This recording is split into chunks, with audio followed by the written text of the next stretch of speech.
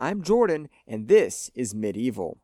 Last time we introduced the Vikings, and now we'll bring you some context for the Anglo-Saxon Britannia. This will be crucial in future episodes.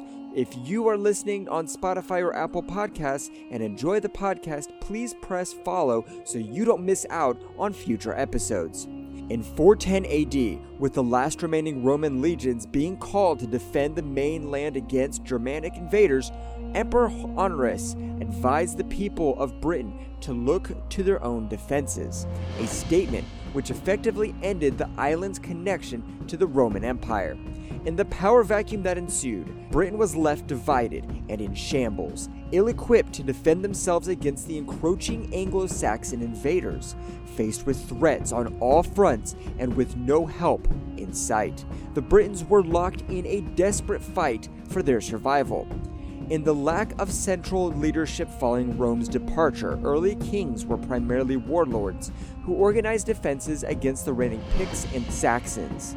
In 446 AD, Vortigern, the king of the Britons, devised a scheme with the intention of dealing with both the Saxons and Picts at the same time.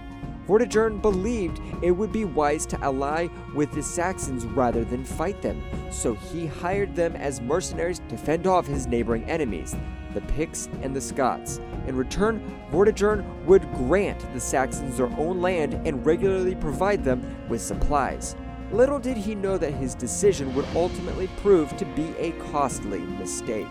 In 449, the Saxon brothers Hengist and Horsa arrived on British shores and were immediately welcomed by Vortigern, who tasked them with staving off the Pictish raiding parties. With 3 warships worth of soldiers, Hengist and Horsa easily defeated the Picts, and Vortigern granted them the Isle of Thanet. Vortigern's decision to ally with the Saxons seemed promising after this initial success. However, Hengist and Horsa were keen to capitalize on the trust they had built with the British king. Enticed by the rich farmlands and poor state of the British forces, the brothers sent word to their homeland, encouraging people to assist them in what would be an easy conquest of the Britons.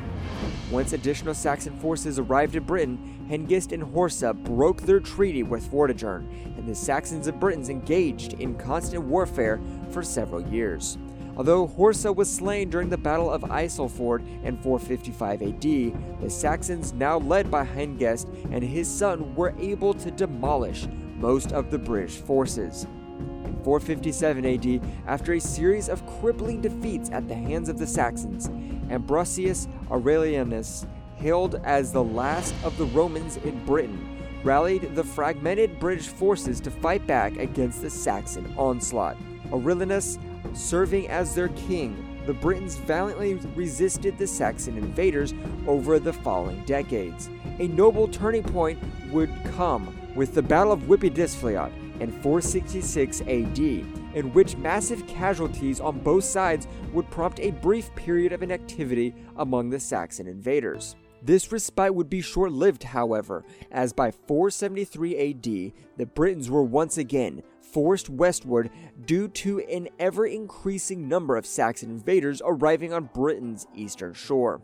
The arrival of Saxon chieftain Ailill in 477 AD marked the beginning of a period in which Anglo-Saxon migrants would land ships at various locations throughout Britain and begin a conquest of that area.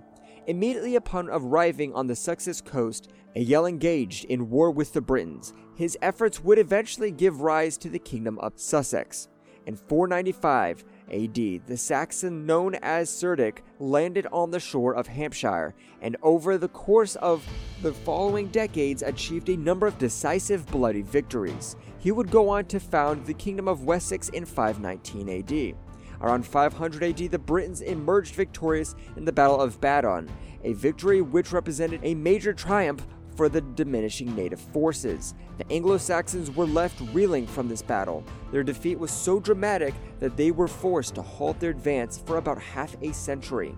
However, despite their significant victory, an internal conflict and poor leadership once again proved to be costly for the Britons. As the last vestiges of British forces became further divided, they were made increasingly vulnerable to a final decisive conquest by the now dominant Anglo-Saxons. This moment would become the Battle of Dirham in 577 AD, a victory for the Anglo-Saxons in which they firmly established their dominance of the island. Led by King Cawlin of Wessex, the West Saxon forces seized 3 cities vital to the British resistance: Cornium, Jelvum, and Aquae Cilius, slaying their 3 kings in the process. In seizing these cities, the Anglo-Saxons now controlled these territories between the last remaining British forces. With this separation in effect, subduing these final British territories would be an easy task, and there would be no one left to oppose the continuing Anglo-Saxon invasion. In 597 AD, under orders of Pope Gregory I, St. Augustine of Canterbury journeyed from Rome to Britain to convert the Anglo-Saxons to Christianity. He arrived first in Kent, where he appealed to the Saxon king Ethelbert to allow for his baptism. Ethelbert agreed to convert, and soon after, Christianity spread quickly to the other Anglo-Saxon kingdoms. By the end of the 6th century, which would become known as Heptarchy, 7 Anglo-Saxon kingdoms spread across Britain, establishing them as the prevailing culture throughout the land.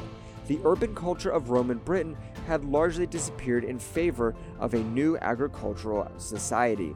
It was from this point on that the Anglo-Saxon settlers began referring to themselves as English, and the island of Britain as England, signaling a definitive shift in the island's heritage. Please consider pledging to the podcast on patreon.com/medievalpodcast if you enjoy the podcast and want to listen to subscription-only bonus episodes. Your support is greatly appreciated. That's all for today, but we'll see you soon for more episodes of Medieval. Thanks for listening.